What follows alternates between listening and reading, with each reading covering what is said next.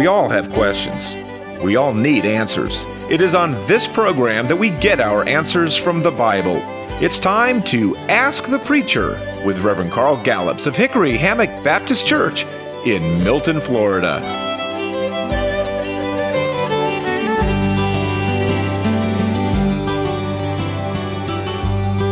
Welcome to this edition of Ask the Preacher. I'm your host, Mike Bates, and with me in the studio is the pastor of Hickory Hammock Baptist Church in Milton, Florida, Reverend Carl Gallups. Welcome, Carl. Thank you, Mike. It's good to be here.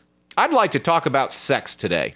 Sex and the Bible. What an interesting topic. Sex and the Bible. I want to ask a question that lots of single people, mostly teenagers, but not entirely, want the answer to this question, and that is this.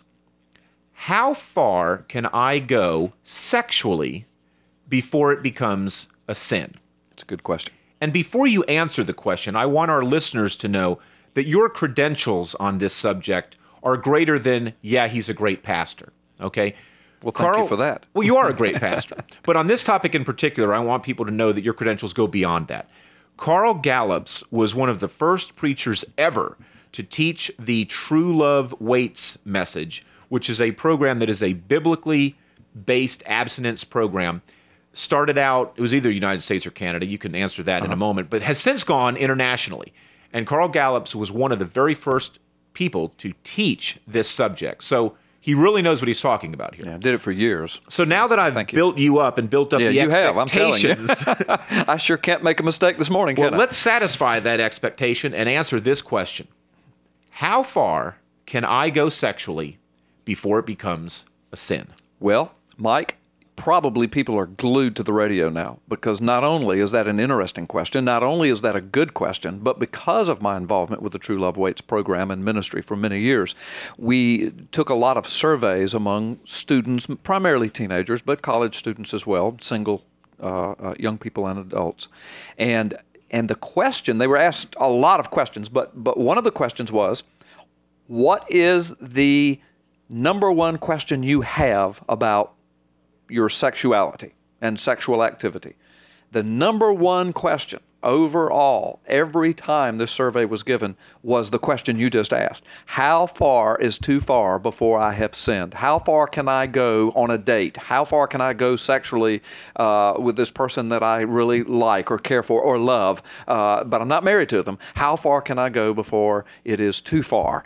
So that's the number one question asked. Now, interestingly, Mike, the number one question when they were asked this, when the young people were asked this, what's the question that you ask the most, but that you get answered the least? In other words, what question is it that you really want to know, but that no one seems to answer? It was the same question. How far is too far? So that kind of made its way into the top two there. In other words, that's a very important issue to a lot of people. And when you consider that they are admitting that they very seldom get a straight answer to it, then it makes the question even more perplexing. Will you give us a straight answer today? I certainly will. I want the people to listen because I want to do some qualifying, and I want to couch it in some biblical and some contextual and some human experience understanding. But I will give a very direct answer to that question. So I want our listeners to hang in here. But before I give that direct answer, let me just say a few things here. First of all, this whole thing of sexuality and sexual immorality and sexual sin needs to be put in its proper context. The biblical context is this, that God invented sex. He made us sexual beings. The Bible says male and female, He made them. And then He gave them the charge to go into the earth, to fill the earth, to multiply and replenish the earth. In other words, He gave us and expects us to use the gift of procreation, the ability to create out of our own bodies other human beings. And that creation, though, was couched within a love-marriage relationship between a man and a woman for life, married in the sight of God. In other words, marriage was God's invention. And marriage, by the way, is for everyone, believers and unbelievers. It doesn't matter if you're an absolute atheist. Marriage, as we know commonsensically, is kind of the glue of a culture. It holds cultures and societies together. So all of this was God's idea from the beginning. And we've made sex a dirty word and a dirty topic and an ugly thing because of our sin nature. We've taken God's word about sex, God's laws about sex, and we have perverted them, and we've made a perversion out of it. But I want our listeners to understand, as we get into answering this question, that sex and sexuality, God's idea, God's invention, and this question of how far is too far, it applies to all human beings, not just teenagers. A lot of times we think that, well, this is a question for the kids, how far is too far while they're out there dating. But there are adults who are single, who are not married, who rationally, well, I'm an adult, so I can do anything I want. That question is just for kids. Well, no, it's not biblically. This question is for kids. It's for children who are coming into puberty, who are dealing with the hormones and dealing with a culture that is very sexually oriented, television, cartoons, movies, video games. And so it's for children, it's for teenagers, it's for college students, it's for adults, it's for older adults who maybe are widowed or who are divorced and who are back in the finding a partner kind of life. How far is too far for them? See, and so this issue is a broad spectrum issue. It is for the human experience. So it is a wonderful question, Mike. Now, since the True Love Waits program, though, is primarily focused and aimed at teenagers or college students, then a lot of my talk this morning will kind of come from that avenue. But that's why I wanted to start by making sure our listeners understood that. Mike, the question is a good one. Before I answer it directly, I always like to pose this challenge to people, especially teenagers. Now, if I'm standing at a conference and there's 2,000 or 3,000 young people out there in the auditorium, and I'll go over this topic that this question is asked, how far is too far? I always begin with this. See, the problem is, Mike, I think we asked the wrong question from the beginning. We say, how far is too far before I have sinned? Well, what you're saying is how close to the line can I get? How bad can I be before God finally says, okay, that's enough? How much sin can I do before God says that's too much sin? That's really the way we ask that question. And I propose that if we would ask the question in a more biblical manner, then especially if you're a believer listening to this broadcast right now, if you claim to be a Christian, you claim to be a student of the Word of God, then the question doesn't need to be asked like that. If we were to ask the question, Mike, something like, Lord, before I go out on this date tonight, how can I honor you with my body? How can I honor the body of this other person in your eyes? How can I honor our relationship? How can I honor my witness before you and before the community in the way that I'm going to conduct myself tonight and in the future with this person? Now, when the question is asked more like that, the answer becomes a whole lot more obvious to a person who will be honest with themselves and to a person who will be honest with the Scripture. I know you can be dishonest and still say, well, I'll do whatever I want. Okay, but if you have an honest relationship with the Lord, an honest understanding of Scripture, and you ask that honest, godly question, how can I honor you with my body tonight? Then that question becomes much less difficult. You see, Mike, I think the reason that's the number one question asked, and I think the reason it's the number one question asked that they never get answers to, you know what that means? That means pastors aren't answering the question. Parents and grandparents aren't answering the question. Even peers are not answering it in a way that makes some kind of sense to each other. And I think the reason is because our culture has become so infatuated with and immersed in sexual freedom that the norms and the standards have been thrown out the windows, and so many people don't know what the norms or the standards are anymore. Now, having said that, now let me give a direct answer. I'm going to give the answer, but I want the listeners to hang in there, because every time I give this answer, there's all kind of reactions. People don't quite know what to think of the answer at first, but give me a chance not only to give the answer, but also to explain the answer in a biblical and common sense framework and context. The question is, how far is too far in a relationship with somebody? How far physically or sexually is too far to go before I have stepped over the line, stepped into the area of sin? The answer is, it's not found in a particular scripture, Mike, but the principle and precept from Genesis to Revelation, here's the answer. You go no further with a person that you are with when you're alone with them than you would if you were sitting right in front of their parents. Now, I pause for just a moment. You were asking me something earlier about, yeah, but I'm married and I wouldn't... There are things that I wouldn't do with my wife. I am married. I happen actually to be married to the most beautiful woman on the planet. She is a beautiful woman, and you have 2 beautiful children. But there are things that I wouldn't do with her in front of her father or in front of her mother. And I don't necessarily mean full-blown sex. Right. I don't think I would passionately kiss her in front of her parents and feel comfortable doing that. I understand. And what's wrong with kissing? Okay, but you see, you're kind of making my point here, because the key word there is with my wife.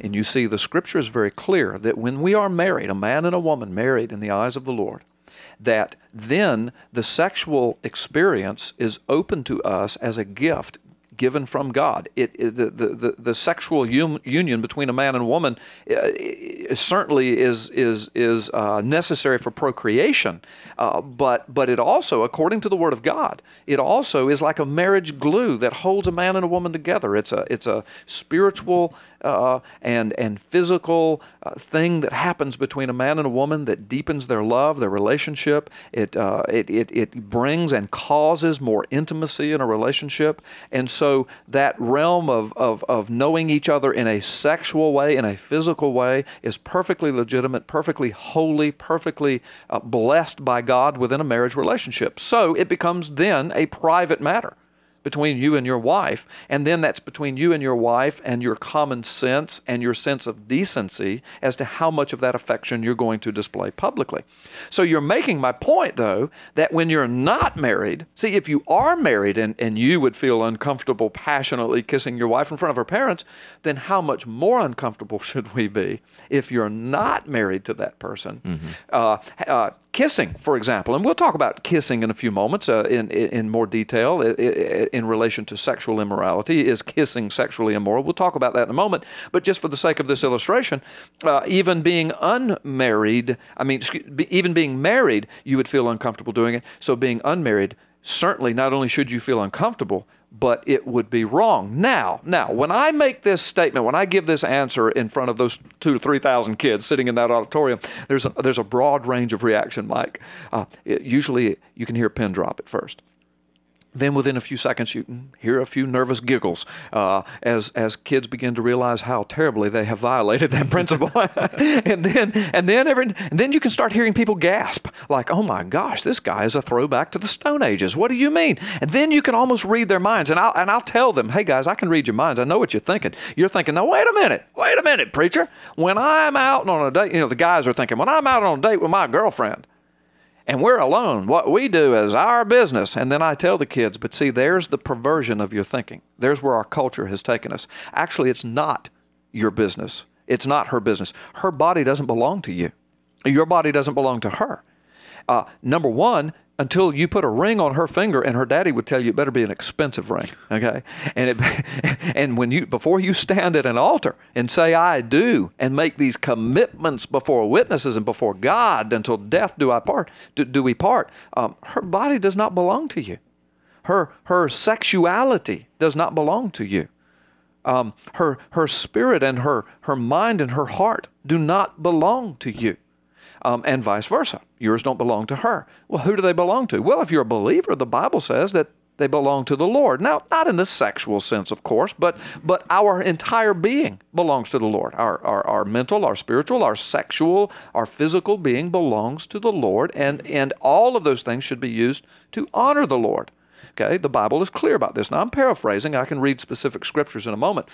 And our bodies, our minds, our souls, our well-being belongs to our, prayerfully, godly, our family, our mom and our dad. Not in a sexual way, of course, but I mean that is somebody's child. That's somebody's responsibility before the Lord. And so you violate that when you begin to involve yourself physically and sexually with that person that you're not married to.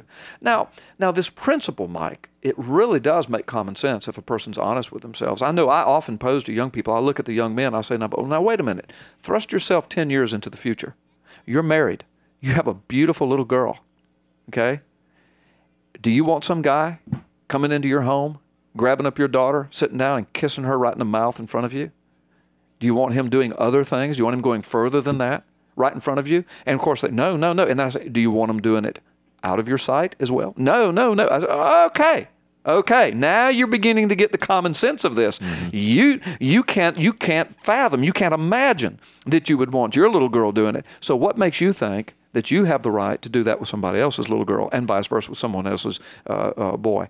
And so it really does make common sense, Mike. But the reason why people have such a hard time accepting it is because our culture is so immersed in sexuality. It's immersed in sexuality, Mike, so that is the answer. And it leaves room, Mike. It leaves room for honest, biblical, maturing growth in a relationship as well. I remind people of this. It's one thing if you're 15 on your first date. It's another thing if you're 17, 18, 19, you're engaged, there's been a godly relationship developed and demonstrated and displayed for some time. There's still certain things you wouldn't do, of course, private or public, but I'm saying it does leave some room for some maturity and for the expression of your love for somebody. But again, that comes back to common sense and common decency and the biblical principles of what is right and what is wrong. And the bottom line is, if you are not married to that person, their body does not belong to you. It does not belong to you in front of their parents. It does not belong to you alone somewhere, wherever that place is. It does not belong to you. And your body does not belong to them. And therefore, the answer is, how far is too far? If you do anything with that person that you wouldn't honestly do right in front of their own parents, then you've stepped over the line. It's really that simple, Mike. Before we take the break, do you have time to answer the specific question you brought up of, is kissing okay? Yeah, I think I do. I tell young people this. You really should withhold kissing, the activity of kissing, for a much, much later and more mature time in a relationship, if at all, until you're married. Now, I know, again, that sounds archaic, but here's why. Here is why. Because any clinical clinician, any clinician who deals in sexuality, psychology, human psyche will tell you that kissing, particularly passionate kissing, is always a precursor to sexual intercourse and other sexual activity. It is considered by sexual clinicians, kissing is considered a sexual act. Lip-to-lip kissing, it is considered a sexual act. It excites the sexual senses. It is considered a sexual act. And I warn young people, you're all right? It's kind of like people argue about taking drugs. You take a light drug, well, what's next? Well, you want to go with a heavier drug. Why? Well, because soon the light drug just kind of satisfies that initial urge, but then it creates and it excites other urges. Well, it's the same thing with kissing. It certainly doesn't appear at the surface to be sexual activity, but as a matter of fact, physiologically speaking, it is. And I warn young people to be very, very careful. Do not think that kissing, mouth-to-mouth kissing, is some kind of just simple, innocent little act. It is a sexual act. Okay. When we get back from the break, I want to ask a question about sexual sins and kind of, is it a worse sin? Is it a lesser sin than other kinds of sins? Because God has given us sexuality, which is a wonderful thing. It is a wonderful experience. It is a naturally occurring biological urge to engage in sex, even, in my view, before you're married. Biologically, that urge is there. Now, spiritually, emotionally, mentally, we need to tame that. Because that sexuality is a gift from God, one of the theories that I have heard is that sins of the flesh are lesser than other kinds of sins. I want you to answer that question when we do get back. And we will get the answer to that question in a moment when Ask the Preacher continues. Welcome back to Ask the Preacher. I'm Mike Bates. With me in the studio, Reverend Carl Gallups of Hickory Hammock Baptist Church. Carl, is sexual sin, or sins of the flesh, is it more or less immoral than other types of sins? Well, the Scripture addresses that directly, and I want to read that passage of Scripture. Just before I do, though, Just on the other side of the break, we were talking about kissing and whether or not kissing was a sin, and whether it was sexual activity, and I gave that answer. But I wanted to say this. One of the ways that I help young people understand this, because again, when you say that kissing really is sexual activity, and you should refrain from that sexual activity because it is designed by God to lead to other sexual activity. I always remind the young people, but when they kind of balk, and you can see them because, I mean, they're so immersed in this sexuality that nothing seems wrong. Disney movies show passionate kissing. Passionate kissing, that's right. And so it just seems like, well, there's, it's wide open, nothing wrong. Well, I always ask the kids, okay, so when you're passionately kissing, where are your hands? And there's always a stunned silence as they realize, well, they're not folded across their chest or stuck down in their belt loops, because what are you doing with the rest of your body while you're passionately kissing? Well, it's a sexual experience. That's why I tell young people, yes, kissing is a sexual activity, and you should refrain from that in your relationships until you're married. And I know that sounds so old-fashioned, but it makes common physiological, biblical, godly sense. But anyway, having said that, back to the question, is sexual sin more of a sin than any other kind of sin? The Bible gives us a hint at that answer in 1 Corinthians chapter 6, beginning with verse 18. The Bible says, "Flee from sexual immorality." And by the way, that word immorality means anything outside of God's character regarding sexuality. Sexual immorality is defined as an immersion in pornography, adultery, fornication, homosexuality, anything that spits in God's face and on God's word concerning our sexuality. Flee from sexual immorality, the Bible says, because all other sins that a person commits are outside of his body. But he who sins sexually sins against his own body. And do you not know that your body is a temple of the Holy Spirit who is in you, whom you have received from God? You are not your own. You are bought at a price. Therefore, honor God with your body. And so, Mike, the Scripture tells us, is sexual sin more of a sin than other sin? Yes and no. No, in that sin is sin. And any sin that's not covered by the blood of Jesus in a salvation relationship will take you to hell. We have a sin nature. All of us do. So in that sense, sexual sin is like any other part of sin. But in this sense, yes, sexual sin is particularly grievous because a sexual union, Mike, the Bible says, makes us one flesh, one mind. There's something spiritual that happens in a sexual union. There's something spiritual that happens when we are sexually intimate, physically intimate with somebody. It's not just a physical thing. I know in our world we think it is, but the Bible's clear. It's a spiritual, mental, emotional thing as well. And so when we immerse ourselves in sexual, immoral activities, we are also immersing our souls and our spirits in sin of a very personal nature. Not only does it affect our own bodies and minds, but the bodies and minds of other people, sometimes for several generations. So in that sense, yes, it is a particularly grievous area of sin. And as you pointed out, in today's culture, it's a lot harder to avoid that because it is everywhere. That's right. Television, magazines, video games, cartoons, movies, and our culture is immersed and infatuated with sexual freedom.